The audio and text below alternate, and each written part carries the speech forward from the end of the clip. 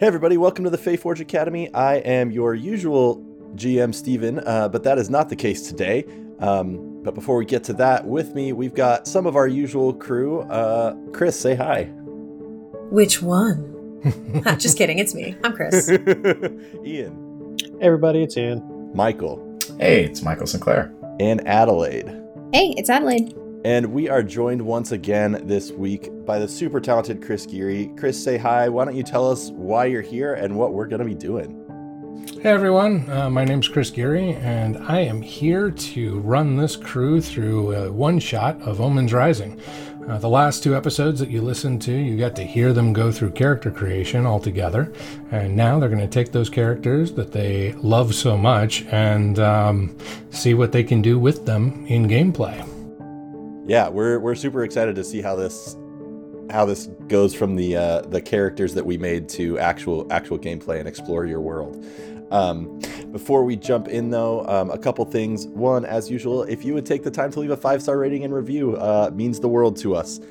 Takes 2 minutes of your time. We've given you, I don't know, I think at this point we're at almost 100 hours of content that you have gotten to consume, so it seems like a fair trade-off to me.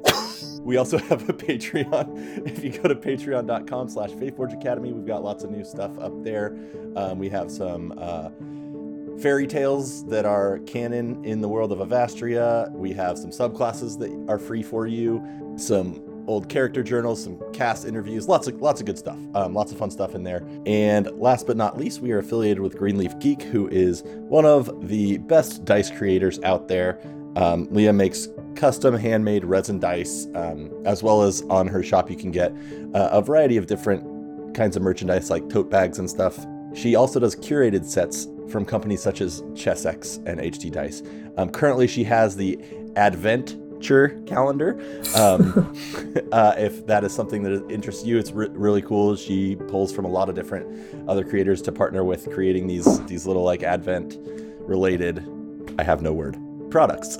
Advent related stuff. Calendars. It's like an advent calendar. It has like dice sets in it, and some of them come with artwork and like coloring pages. It's super neat. It's the gift that keeps on giving. And use the code Faeforge at checkout, and that's another way you can support our podcast a little bit. Actually, this is really the last thing. We currently are going through we have a mini campaign on Twitch that's happening with some of our cast, going through Kobold Press's Scarlet Citadel, and the stream is called The Secrets Below. So if you go to twitch.tv/Faeforge Academy. It's so funny. If you like our characters on Faeforge, it's just picture the exact opposite of those characters. You're playing the exact opposite. If you love those characters, you'll hate these jerkwads. Well, forget it. You'll hate it. No, it's a true dungeon crawl. It's got some horror stuff going on. It's a lot of fun, and it's canon to our story and our world. So that's there's happening. Wet wipes. There's lingering looks. It's got it all, really. Yeah. That's really Which those are literally the only two things you need. There's Ariadna, the evil twin to Ariadne. Yep. And you can find the backlog of those on our YouTube channel if you search for Faeforge Academy. The first 4 episodes are there, as well as a whole other mini campaign that is also canon. But I'm probably talking too long, and you want to hear us play games, so let's do that. So Chris, it's all you. Thank you, Stephen, and thank you for inviting us onto your show.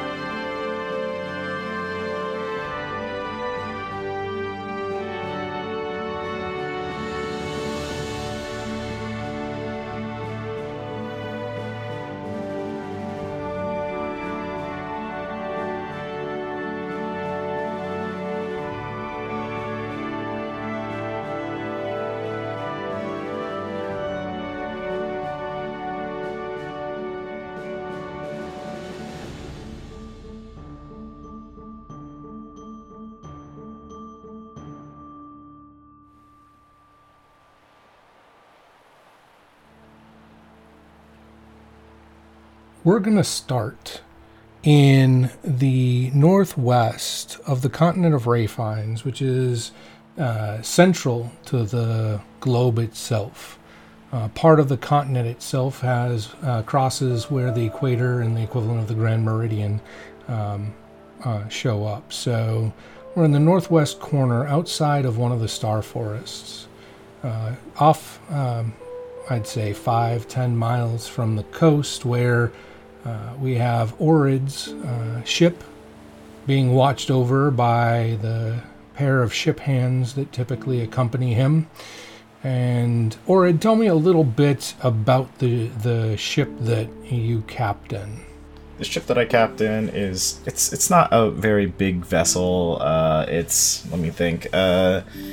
Maybe let me think about this.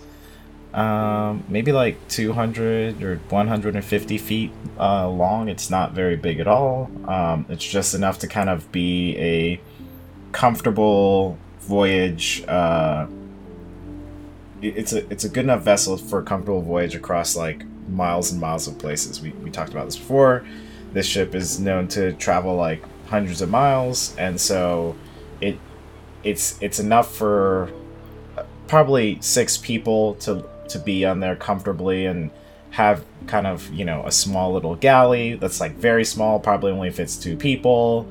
It has, you know, racks and bunks that are good enough for 6. It's very efficient use of 150 feet of boat, and it's, you know, wooden, with some. Is there metal in this world? Mm-hmm. Okay, yeah. So there's some metal pits to it. There's also plastic bits that are like large chunks of plastic. The place I'm from, there's a large large trash deposits. And so we just make do with things. And so sometimes if I can't find wood in the middle of the ocean, things end up getting reinforced with like metal or plastics or rubber or whatever you can find out there. So, Excellent. But other than those like blemishes, it is actually a very comfortable ride and a very as luxurious as you can get with all that stuff and having some wear and tear. Yeah.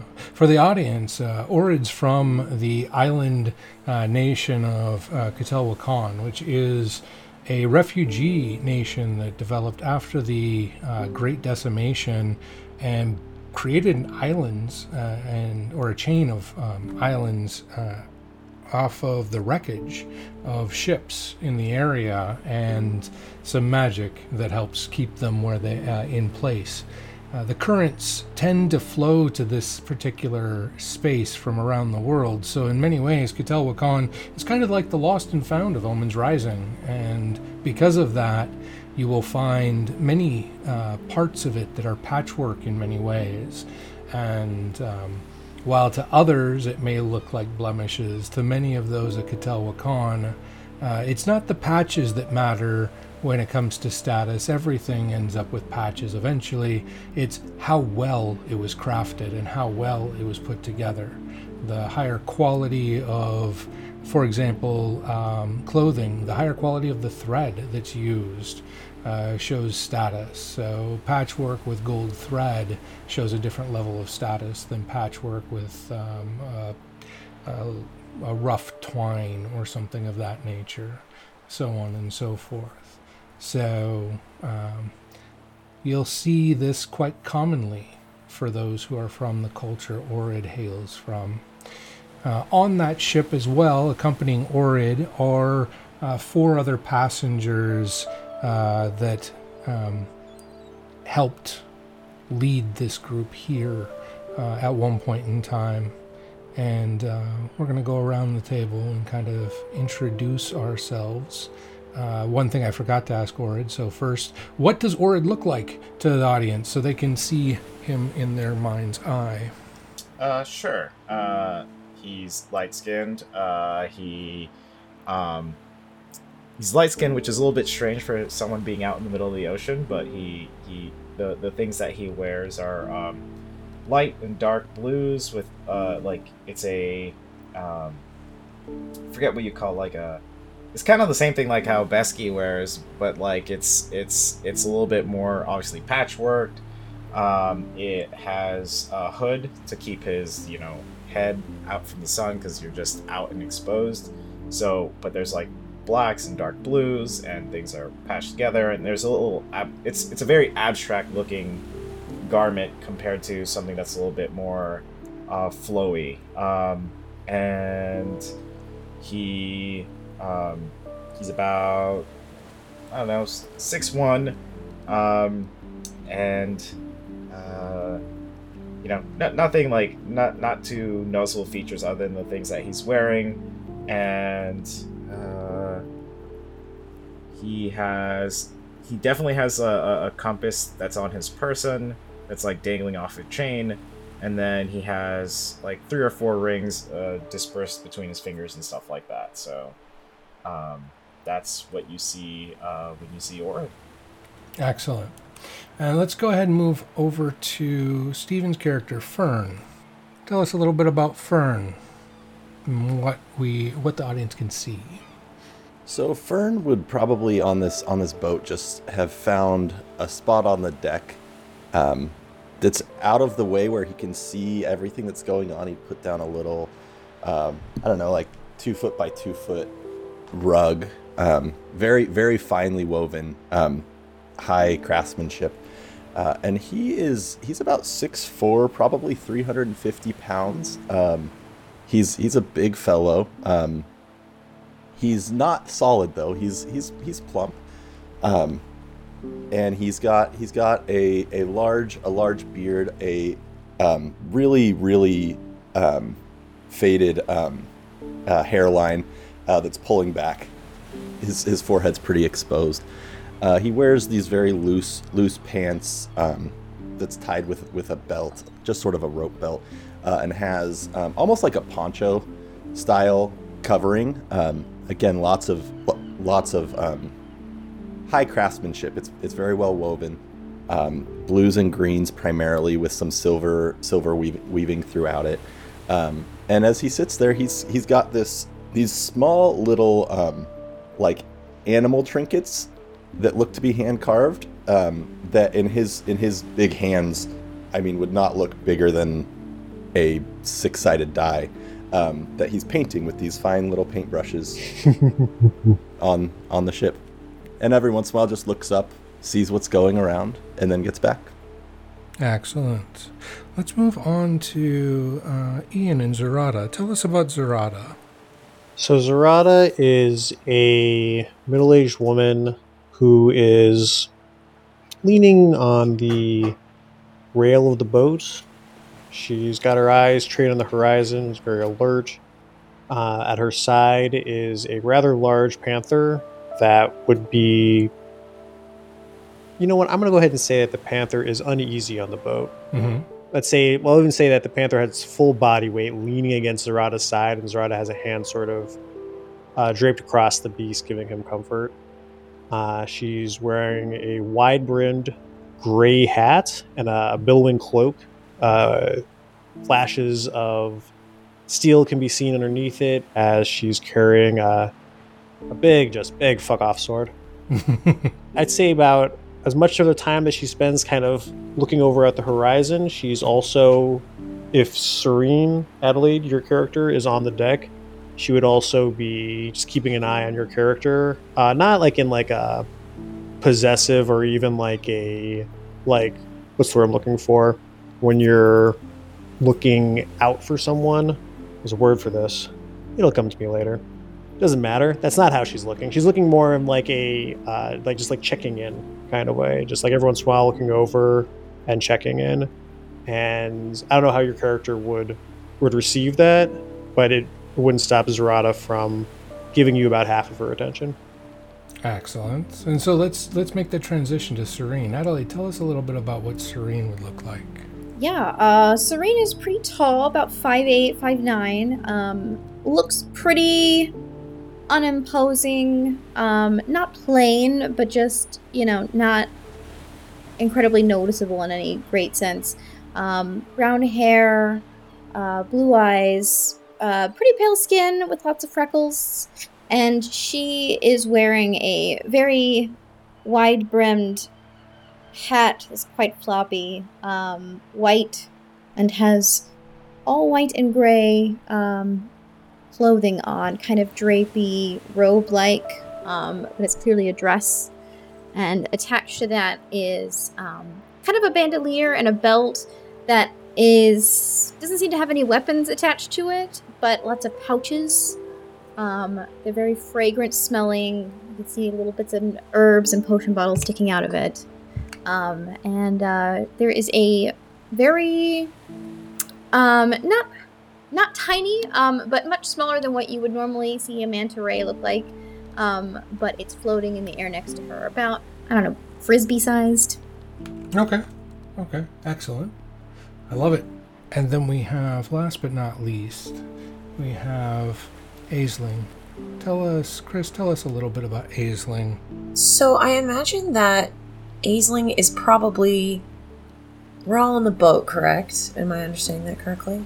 Or disembarking from the boat, right at that stage of heading towards the forest itself. That's a few miles away. Okay. If there is any kind of, like, slightly elevated surface, maybe either like a bench that's used for storage or even like a little roof that might be over where the helm is of this boat, Aisling would probably be posted up on this surface, laid out on their back, kind of hands behind their head, just watching the clouds float by as they're making their way to this forest. Aisling is kind of smaller in stature, a very slight, somewhat boyish frame, usually has a very soft and ambiguous expression. In their natural waking state, they typically have short, shaggy, blondish hair, very pale, freckled skin, and super dark brown, almost black eyes, usually wearing plain linen clothing, very loose-fitting, sandals, and the only thing they typically really ever carry is this very well-worn brown leather bag that they keep strapped across a shoulder. Currently, if Aisling kind of tunes back into what's happening and realizes that they're about to dock, they would sit up suddenly. They have a bit of a shifting nature to them, so as they sit up, you would see that they actually have long red hair, just briefly, before it starts to kind of revert to its natural state. And as they open their eyes, they're bright blue with like sideways pupils like a goat. But the longer they focus back in on being awake, being focused on what we're about to do, they kind of revert back to their normal form. Excellent. As you all disembark and make your way through the fishing village in which you docked at, toward the forest, you are kind of recalling what brought you to this place, which was some information that was gathered by Zerata and Serene, but also reinforced by a vision Aisling brought to the group. As the people in the group would know from some interactions, Aisling has a tendency to see things in a variety of, well, sometimes it's future, sometimes it's past, sometimes it's just possibilities. But this one felt very real.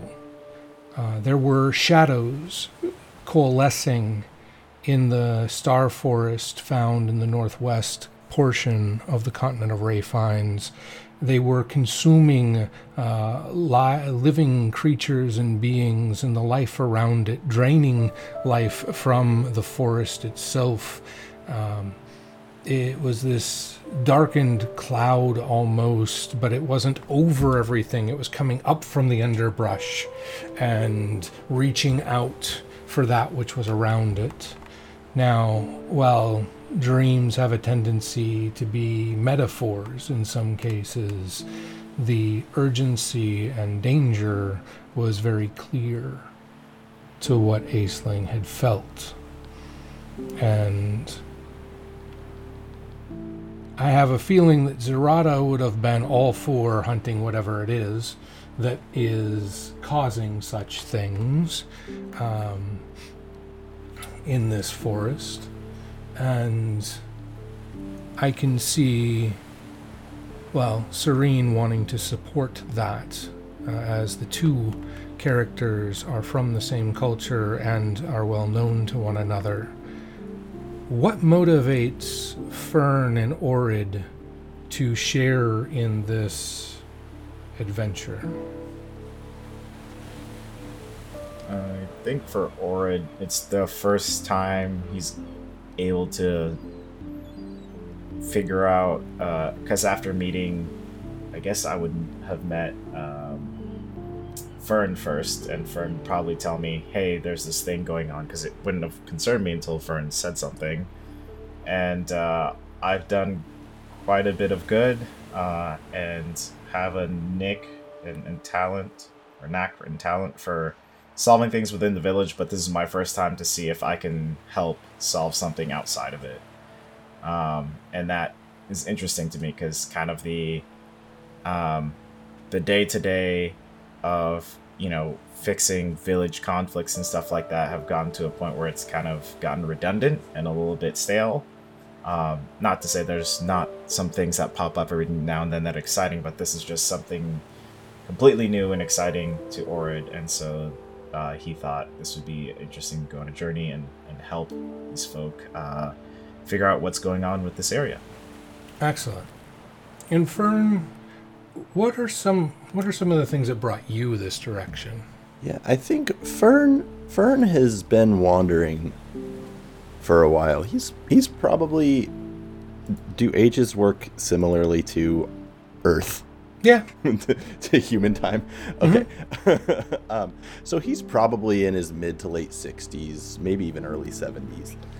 And he's probably spent the last 30 or 40 years just wandering, kind of following this tradition of weaving, but believing that there's something more than just watching the threads of fate, and trying to, as this world has gone from this decimation to this post-decimation world, really feeling strongly that there are people out there that he can subtly guide towards helping heal it. And I feel like there's something in Orid that would have caused him to think like, wow, maybe there's something about this. Like in his mind, maybe there's something about this kid.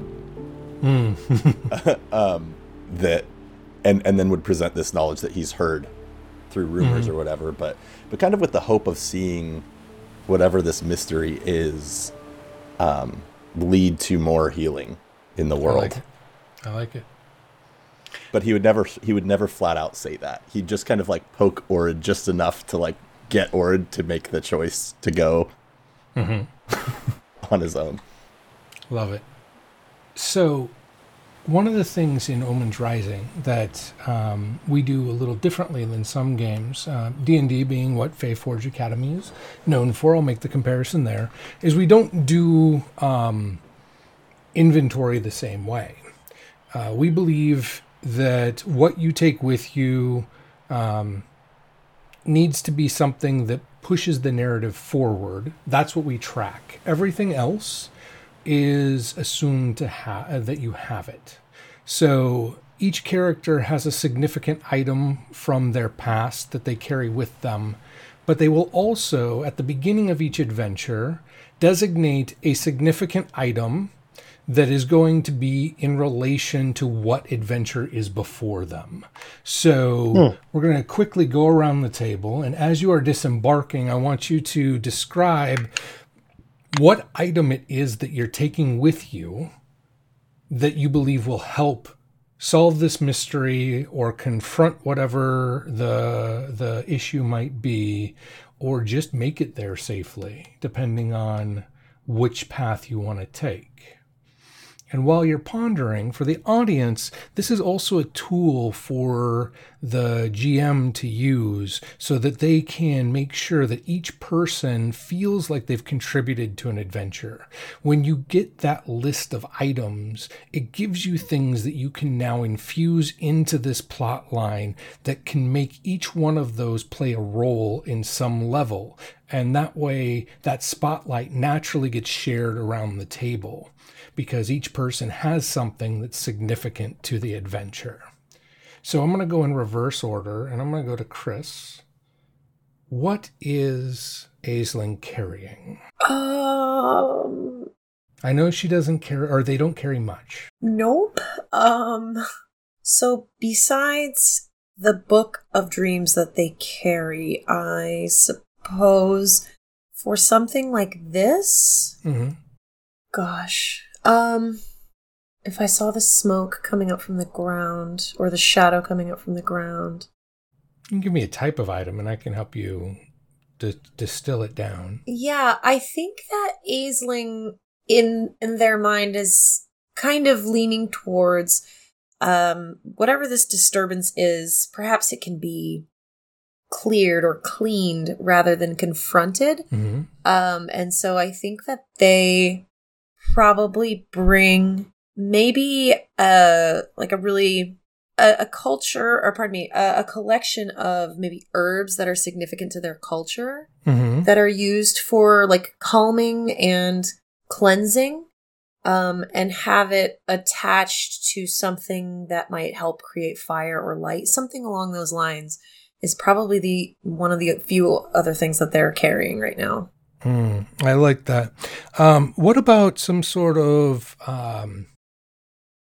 Like sage on a stick. yeah, is what but I'm thinking. Yeah. So I was thinking so this world is science fantasy. And what popped into my head, and tell me if this sounds like something that Aisling would be interested in, is have you ever seen the incense burners that Catholic churches, the ostentatious ones, have? The kind of... Oh, the ones that swing? Yeah. Yeah. Something like that, but it also can emanate light. It can also work as like a lantern. Into it. Okay. So... Sensors? Is that what that's called? Mm-hmm. I think it's called a sensor, yeah. Yep. Ooh, the one mass I've attended in my life. It's all coming back to me. Finally paid off. All right. The light emanates because of from what Aisling knows, it is a stone, a crystal of some sort, gem. Unsure. It's a deep, dark purple gem. And what is Aisling's base ethereal? Base is 2. 2. Okay. It's a dark purple gem or crystal that can emit light and also is what activates whatever incense or herbs or whatnot, and burns them. It is the catalyst, shall we say, for the sensor. The rest of it is your standard like brass chain. It's older, which means it has, some wear on it, nothing that would make it ugly per se, but definitely you can see the age on it, whether it be some tarnish or small dents or scratches or things of that nature, just from life itself. Okay. So then to Serene, what might you be carrying with you? And it can be something like what Chris described, Adelaide, or it could be something as more mundane, if you wish, as well. So my special item is a rather beat up looking book, very stained, pages are yellowed, waterlogged almost. And it is a cookbook full of recipes that are magic based in some form. Whether it's just like a really good lasagna that makes you feel a little bit more confident for the day, or a potion that wards away flu. It's just a hodgepodge, long collection of ancestral recipes. Confidence lasagna. Love it. And what kind so that's your personal one. What do you want to bring for this adventure to contribute to it? As far as the adventure, this is a good question. I've been trying to think of it while everybody's talking. She is bringing along Come back to me. Okay, we'll circle back. I'm still working on it. Okay. It's like, oh, that works. No, that doesn't work. Okay, that's fine. Keep going. Zarada. So, being as this is likely an adventure with some danger attached to it, I mean, these sort of missions very rarely go off exactly as planned. There's always some kind of complication. My character, Zarada's, one of her primary motivations is, particularly on this mission, would be to keep to keep Serene safe. Mhm. And so I think that she would have brought along. I've got in mind like some kind of like subtle like I'm not sure at what level of magic we're at here in this world. So I'm gonna pitch this out there. I'm gonna let you work with it. But I'm thinking of some kind of like a matching set of jewelry that confers some kind of protection as long as we're near. Okay. So let's go with. I like the idea of bracelets. So twin bracelets. Oh, that's dope. Now, one of the things about the Kisnoek is they they power a lot of their magic through tattooing. Mm-hmm. So we're going to go with these bracelets that are attuned to some sort of forearm or wrist tattoo that each of you has as its power source. And that is what is going to give the information that, or the type of power in which is involved. So what kind of tattoo might I'm thinking Zerata has something that would include that switching of places, that swapping of positions. What kind of magic would be in the tattoo that you would have, Adelaide? That's a good question. In my tattoo, she is kind of one of the potential heirs to her clan. Mm-hmm. So she has a tattoo that was given knowing that she was going up this adventure, kind of like a ward, like a protective kind of ward, Mm-hmm. that may be used in proximity to someone else, like lending it out, Mm-hmm. as long as they're close. It's a good question is what Ian's would be. Yeah. I'm going to assume that it has something to do with the swapping of places, unless Ian changes. And so Ian can activate it to swap places with Serene, or Serene can use the power of the tattoo to fortify either herself or Zerata, depending on the circumstance, because of the connection that the bracelets create. That works for me. So it's more about channeling or creating that conduit connection between the two. It's what the bracelets do, than actually being the source of power itself. So what magic would your tattoo have? While you were out, Adelaide had described that Serene's would be a warding tattoo that she can either activate for herself or extend to you through the bracelet. And what...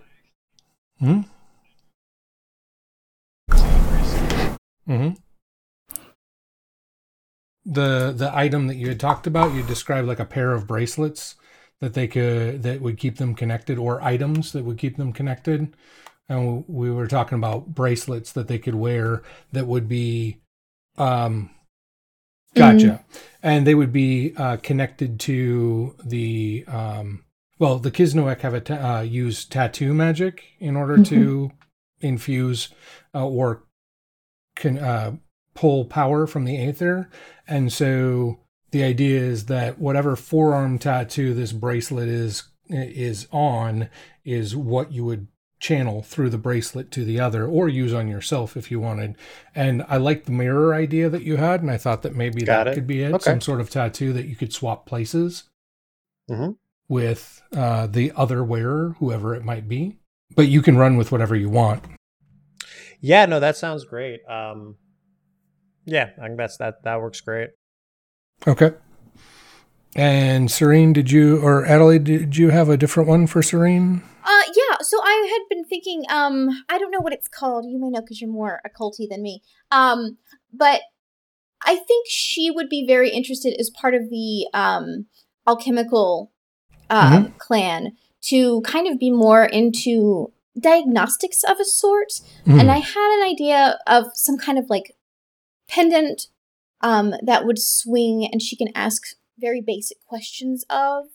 Almost kind of like that old like reflexology medicine thing, where like you'd be like, oh, is your stomach upset? And then your arm would twitch or, whatever. But it would kind of, just very basic health related questions. So a divining pendulum. Yeah. Okay. And Do you have a preferred stone that it is from, or are you leaving that to me? I don't know what kind of stone this would be, but it's kind of a lighter blue color. Okay, we'll go with an aquamarine. It works. That's what I've seen lately is a couple really beautiful aquamarines, so they're on my mind. Let's go to Fern. Fern would pack a tea set. Just something with the idea of using something like tea on any sort of adventure as a way to give everyone a chance to rest and kind of find their center, and kind of it's what he does when he needs to find his next answer. And he doesn't feel like he's getting any guide from his little piece of cloth that he has. So sort of like a mixture of helping the group find guidance and also find a little bit of spiritual and mental rest. Which leads to physical rest. Love it. We're getting fancy on this boat. Yeah, let's go to Orid. So what Orid's going to be bringing is basically he's kind of the navigator of the ship, and so I think that there would be a spare one of these, but basically he's taking some navigation tools, being like a compass, map, and something that helps tell what the weather's doing objectively. Like he's not doing things like through some sort of like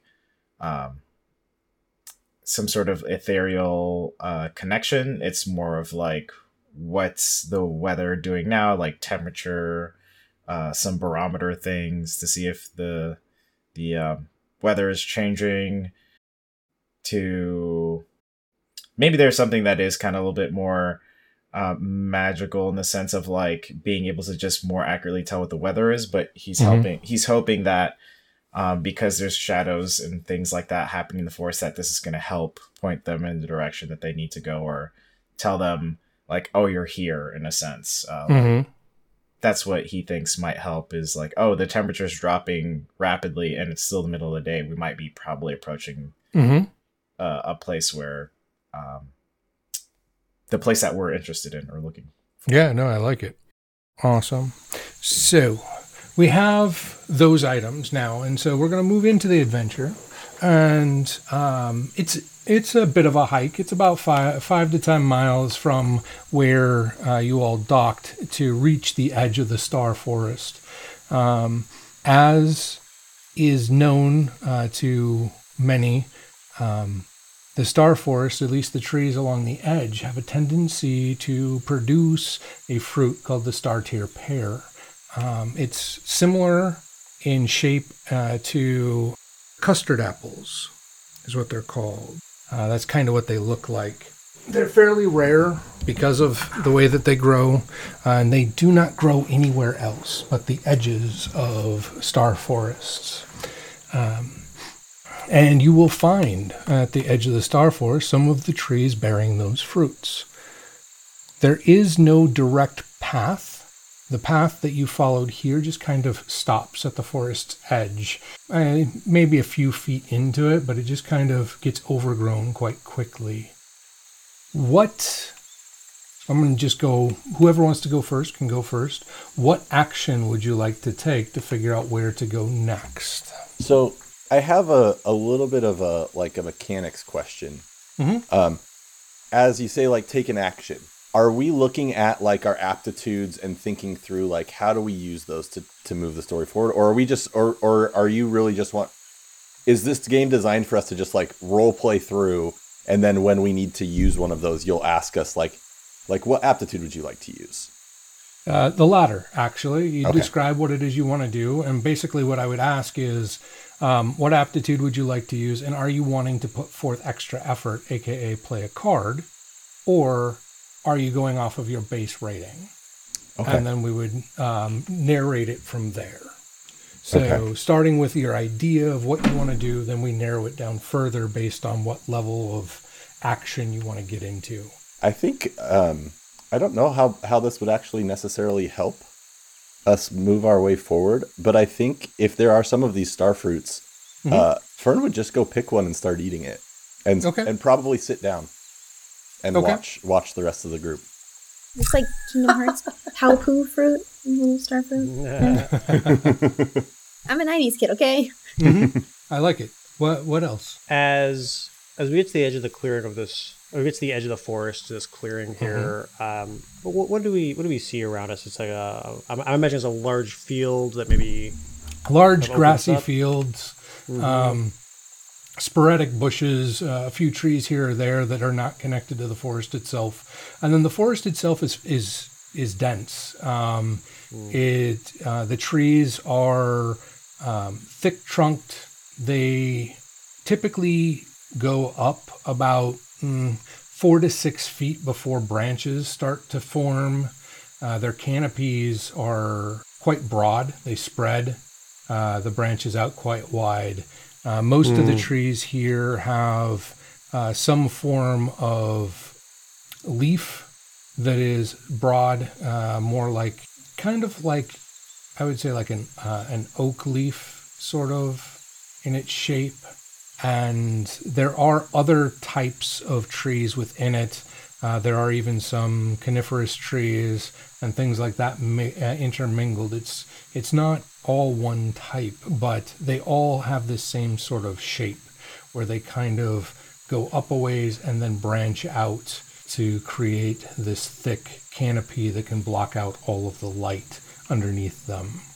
These trees sound pretty thick, stout, and potentially climbable. Zerata would find a tree with branches that are low to the ground. Some of it's pretty straightforward, and would climb up to it, climb up the tree to get a good vantage point, and look around for any kind of sign of this smoke that we had that was described earlier. Excellent. There shouldn't be any reason for Zerata to have to make a check to do this for climbing, but for looking out and searching for something, what aptitude would Zerata rely on? So part of Zathara's prophecy for her origin is that when she's in contact with an aether font, a sacred ground, or a ley line, her presence amplifies manifestations. So I want to let's go with ethereal. Okay. Excellent. And what's the base rating for Zerata's ethereal? She's rank 3 for ethereal, so that is a base rating of 9. Okay. And would you like to play a card? Would you like to put extra effort into it? Yes. Okay. So what part of self is Zerata going to use? Are they using their physical self, looking at the physical world itself? Are they leaning into their mental self?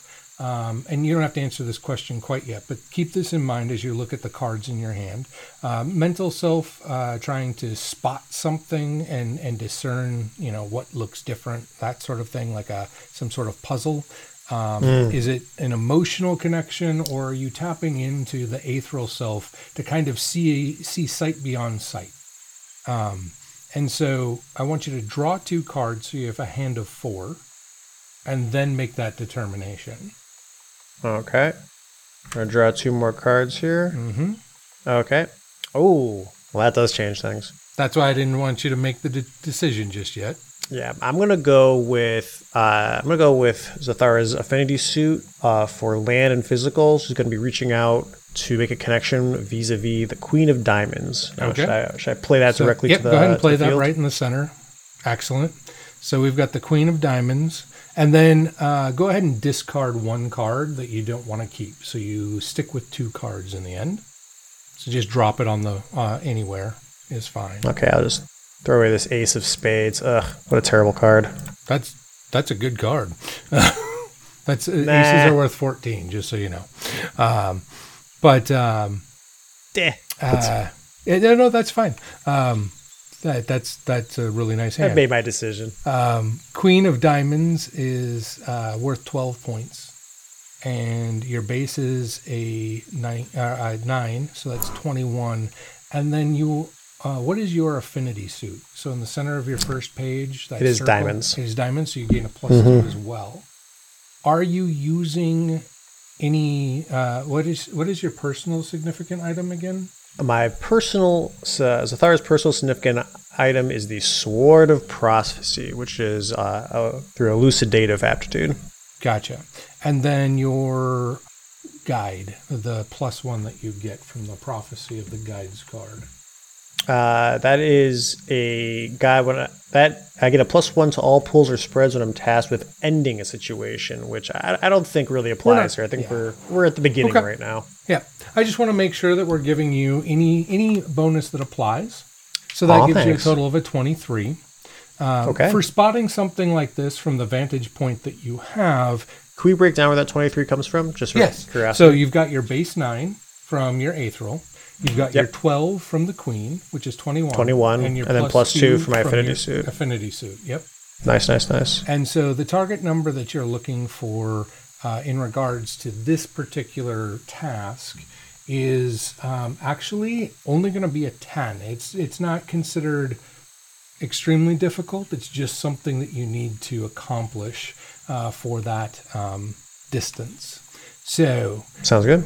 You now have, let's see here, that's more than double. So that's considered a critical success.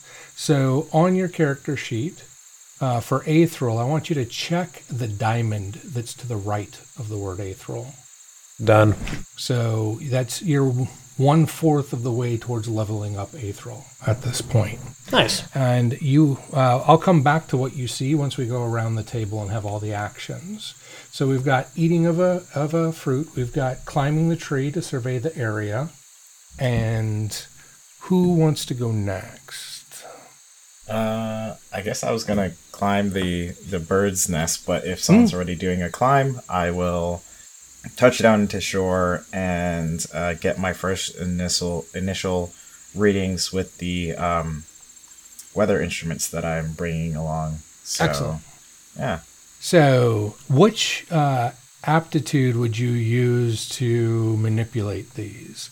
Is it something that you are using like inquisitive to try and look for connections or patterns? Is it something...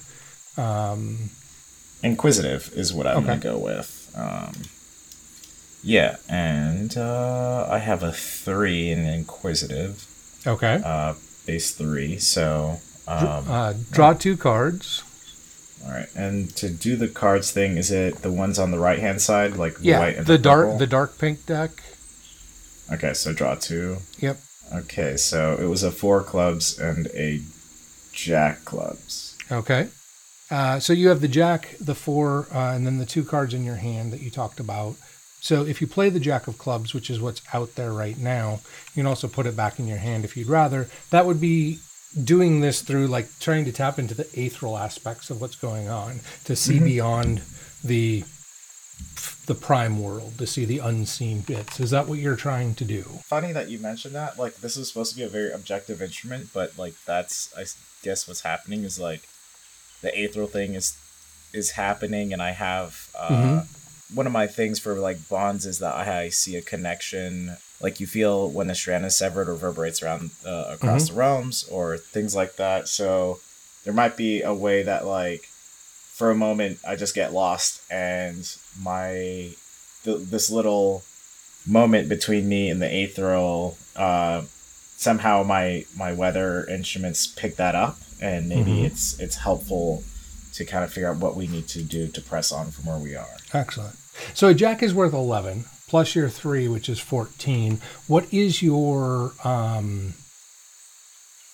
affinity suit? My affinity suit is, let me back this up. Is that from the origin? It would have been from the origin as well. It's the same suit as your origin it's a heart. card. It's a heart. Hearts. Okay, so that doesn't connect to this in this situation.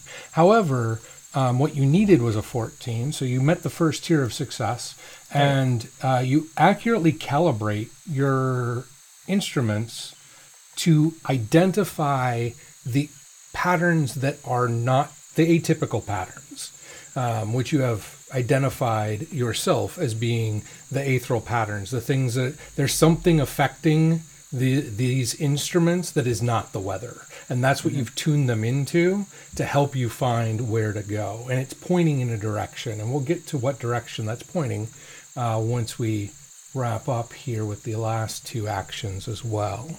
So, Serene or Aisling is left.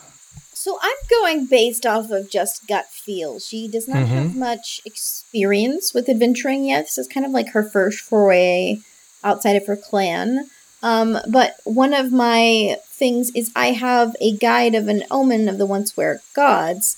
And what I try and seek out is a feeling of a very sudden breeze. It's just vibes. It's all vibes, you know? And looking around at the landscape, I'm trying to get a sense of if I feel called in any particular direction. Okay. And which aptitude are you looking to leverage? Probably ethereal. Okay. And what is your base rating for ethereal? A 3 or 9. And a 9. So rank 3, base of 9. Yeah. Gotcha. That reminds me, Michael, was it a rank 3 or was it a rank 1 base of 3 for your inquisitive? That's a good question. It's the one that like bumped up compared to everything else. So that would have been 6 points higher. So that would have been a 20. So that would have actually been. So that would have been a. Oh well, not quite. So that we're at the same point, but I'll keep that number in my head rather than 14. So yes, a rank 3, which is a base rating of 9, and. Would you like to play a card as well? Do you want to put in extra effort? Heck yeah. Okay. So draw 2. Okay. Does it matter which? Oh, that's the safety deck. Okay. Yep. All right. Okay. So 6 and a 7 of hearts. Okay. And so you can play any of the 4 cards in your hand that you would like to. Okay. But whichever one, it should either correspond with the part of self. Do you want the emotional self, the ethereal self, the mental self, or the physical self? Right. Okay. I've got a spade. I think I'm gonna do. Jesus, this is so hard. It's so hard to decide. Let's go with the spade. I don't know what that means, but let's so try. That's the mental self. You're trying to really think about it and tap into it that way intellectually. It's also the suit of air, which since it's your character tends to feel the breeze, the air around them. It kind of also connects in a different sort of way. And so that's a 7 plus your base 9, which is a 16. And what's your affinity suit? It's clubs, I believe. Clubs, okay. So a 16 is enough. You need a 14 similar to Orid in this particular circumstance. And you do get a pull of sorts, and we'll describe that here in a second. Okay. Last but not least, Aisling. Oh, and Adelaide, feel free to discard one of your remaining cards. Oh, right. Okay. Well. Well. I bet Serene and Aisling are going to have a lot of common moves in some of these situations. Are we just vibing? Yeah, we just vibe. Like, I'm just here to party. I think that seeing everyone kind of spread out and start to try to think the situation through, Aisling would approach Fern and ask if perhaps I might have some of those seeds from that fruit if you don't need them. Oh, let me ask them first. Can they have one of your seeds? Holds it up to his ear. No, yeah, that seems like a good idea. And pulls out a couple of them and hands them to you. Perfect. Oh, and I did forget to answer your question, Chris. Yes, there is a help action involved. We'll get to that here in a second. Okay. Anytime that there is an action that you want to assist with, you would describe how, and then if you have a better card that can increase the play, you would take the one off the table and replace it with the one from your hand. Oh, interesting. Does it have to be the same suit, or? It would. Well, the suit matters, yes. Off suit is only worth 1 point. So I see. Okay. Outside, of course, jokers are all suits. They count as all suits, so. Okay. I think Aisling's gut instinct here is that they want to provide whatever insight they can to whomever may be more skilled at actually locating or pinpointing where we need to go. Mm-hmm. Mechanically, I don't know how, but I think that they are, especially given that they have seen this vision of this, place that they're trying to go. I think Aisling is trying to tap back into that a little bit. And okay. I know that one of them is climbing, one of them is vibing, one of them is weather veining, and then one of them's eating some fruit. Mm-hmm. So what I'm going to have you do, Chris, is I'm going to have you draw 2 cards. Okay. And which aptitude is it that Aisling would use to really kind of connect back with that vision, that dream that they had? What aptitude? I think this is more of a supportive gesture. So maybe motivator or... Okay, excellent. That's what I'm kind of thinking. Yeah, I mean, that works perfectly fine. What was the other one you were thinking? I was toying with the idea of elucidative to kind of help clear some of the muck, metaphorical muck out of their way as they're looking, but I guess it could go either way. Either is perfectly fine. It depends on whether or not you're looking to empower what others are doing or you want to help them focus. I'm going to say I would like to help them focus. So maybe elucidative. Excellent. So we're going to go to elucidative. What is your base rating or your base rank and then its corresponding rating? Okay, so elucidative has a base rank of 3, so 9, and then it has a check mark in the, I don't know if that's significant. The spade. Okay. Not at this point. Is the circle filled in next to it though? No, it is not. Okay. What part of self are you going to leverage? Your physical, mental, emotional, or ethereal self? Basically, which suit are you going to use? Yeah. So I was thinking actually ethereal.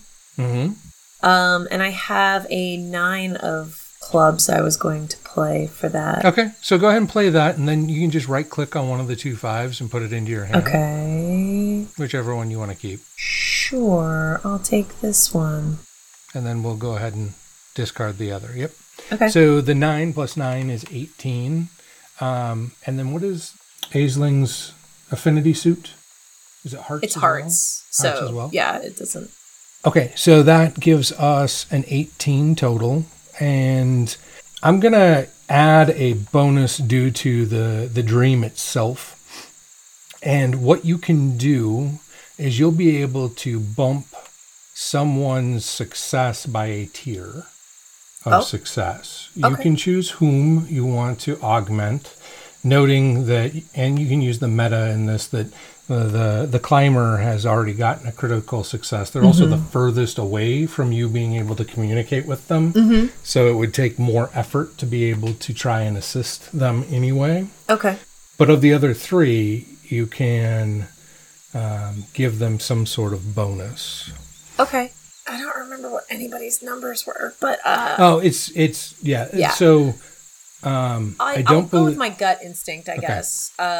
I think I'm going to approach Orid with these seeds in my palm and probably just extend the hand with the seeds out to him as he's doing his weather spinny thing. And make a gesture, to indicate that I want him to open his palm.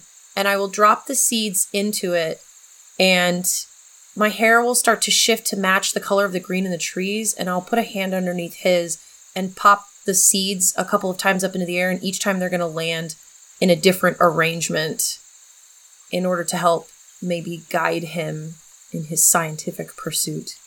Excellent. So we're going to bump that to a second tier of success for you, Orid, instead of the first tier of success. And how this is all going to show up is we're going to we had our little scene with the star tier Pear and Fern and Aisling Fern, what else are you looking for with that experience? Anything, or is it just kind of... I think Fern would, in his own way, like each bite, he's kind of trying to connect with this forest, and see if he can find a way to figure out a hint of where to go, not from a directional path, but from a, like, what's the issue? Like, what's actually affecting this forest? Mm-hmm. Excellent. So we're going to end on that answer, and I'm going to go to the treetop. And Zarada, what you see from your position is not necessarily smoke. It's shadows that seem to be infiltrating some of the trees, and you can see this kind of tendrils. Yeah, they're tendrils, but they are similar to like a spider web pattern, but much more fluid and winding than the straight lines that spiders typically make. And there is... You can kind of see the origin point, or the center, maybe not the origin point, but the center of that webbing set of tendrils that spreads out. And it's not deep into the forest, but it's definitely further in. The tendrils don't reach the edge anywhere in particular, but they are closer, further to let's see, where you guys came in from. It'd be further to the west or to your right, because you're coming in from the northwest. And that's probably the closest path if you're trying to engage with it immediately, but you're not sure if that's the best path. It's just kind of what is available for you to see. All right. Zara's going to pull out some kind of like a landmark from the forest to use to navigate either towards or around the center of this creeping web-like sinewy darkness. Okay. Let's see here. There is, not directly together, but there are interspersed with a couple of other trees, 3 coniferous trees that kind of poke out in what looks like, from your advantage, pretty close to an equilateral triangle. Near the center. The center is like directly in the center of those 3 trees, if it were a triangle. Does that make sense? It does. So that is kind of like the best landmark in this mass of trees that you see. And when we move on to Adelaide and to Serene, you're going to feel pulled toward the forest, like directly toward the forest in front of you, and the breeze itself, though, sways back and forth. Like it's not a straight line. It's kind of shifting left and right in a very kind of lazy, winding pattern. And the instinct that you get is that there's not going to be a direct path there, but there is going to be a path once you find it. Okay. I am going to look at Zarada first. Even though Ora's the leader, he's like, you know, he drove the boat to get us here. But I kind of point in the direction of into the forest where I feel most called, and I'm gonna start taking a few steps forward. Okay. Orid, as Aisling comes over and puts those seeds in your hand and kind of causes them to shift and move into different patterns, they start to actually sync up with some of the connections and the demarcations on your dials as you dial into this aetherial aspect of the star forest itself. And you start to get a read and a pretty strong pull, and you think that you are tapped into not just the direction of where you're headed, but how to get there. So you think if you follow like this kind of like a Geiger counter. As it gets louder, you go in that direction and it takes you to the path, and as you go further away, it gets softer in its clicking and in its dials. The move, or not dials, it's like the barometer rises and falls. The closer you are to the correct path, it rises, that kind of thing. You find yourself, you get this kind of like, you feel like as long as you keep it dialed in, you're going to be able to use this to find the correct path. And that leads us to our star tier pair and to the forest itself. And Fern, you start to feel the creeping of something along your skin. Not necessarily that something's there, but that feeling that you get sometimes where there's this sense of something unclean, something that is I don't know, it's clinging to the forest, and because it's clinging to the forest, it's clinging to you as you try to reach out to it and connect with it in a way. And it wants that gone. It wants that removed. And that's the urgency that you feel. It doesn't like it. It wants it gone. It's starting to get anxious, if that makes any sense. If a forest could get anxious, that's what Fern's feeling. And like it would lash out if it can, and it's working up the energy to do such. Could I get a sense of the direction it would lash out if it could? It would be all directions. Kind of think like something from the center of the forest that would radiate outwards and possibly past the edge of the forest itself. I think I would look at my companions as I'm chewing on this bite, and Fern has a typically light-hearted kind of feel about him, but I feel like he would start to show signs of anxiety, almost mirroring what he feels in the forest, and says there's something out there that makes the forest afraid. We must hurry, or something far worse than these shadows will happen. Zerata points to Zerata kind of comes down from the tree and points in the direction of the sort of the core of where this darkness is spreading, and says to her companions, "Yes, it's coming in, spreading in through the trees, through the leaves and branches, like a spider creeping through, but not natural." And then she'll look to. She'll look to Aisling and say, "I believe the way forward is through here," and she'll point deeper into the wood. Aisling will give you a nod. As they look up at you, you would see that their eyes have shifted and they're the same teardrop shape as these seeds. And they'll slowly start to morph back as they wait for you to descend. All right. As they touch to the ground, start making her way into the woods. So tune in next week to see what happens in this shadowy forest on the Faeforge Academy.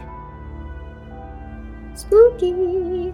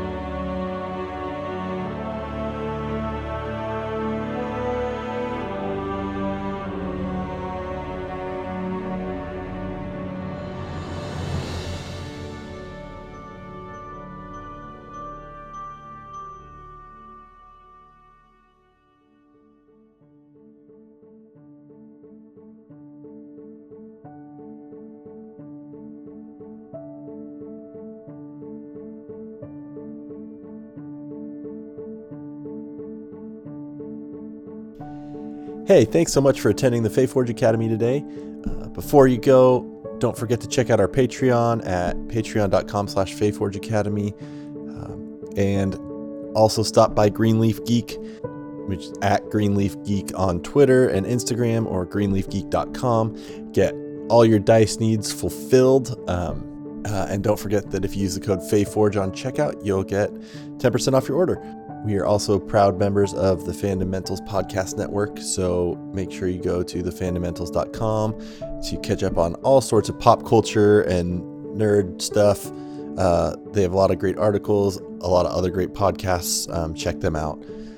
And with that, I am your Dungeon Master, Steven. You can find me on Twitter at @the_baddDM.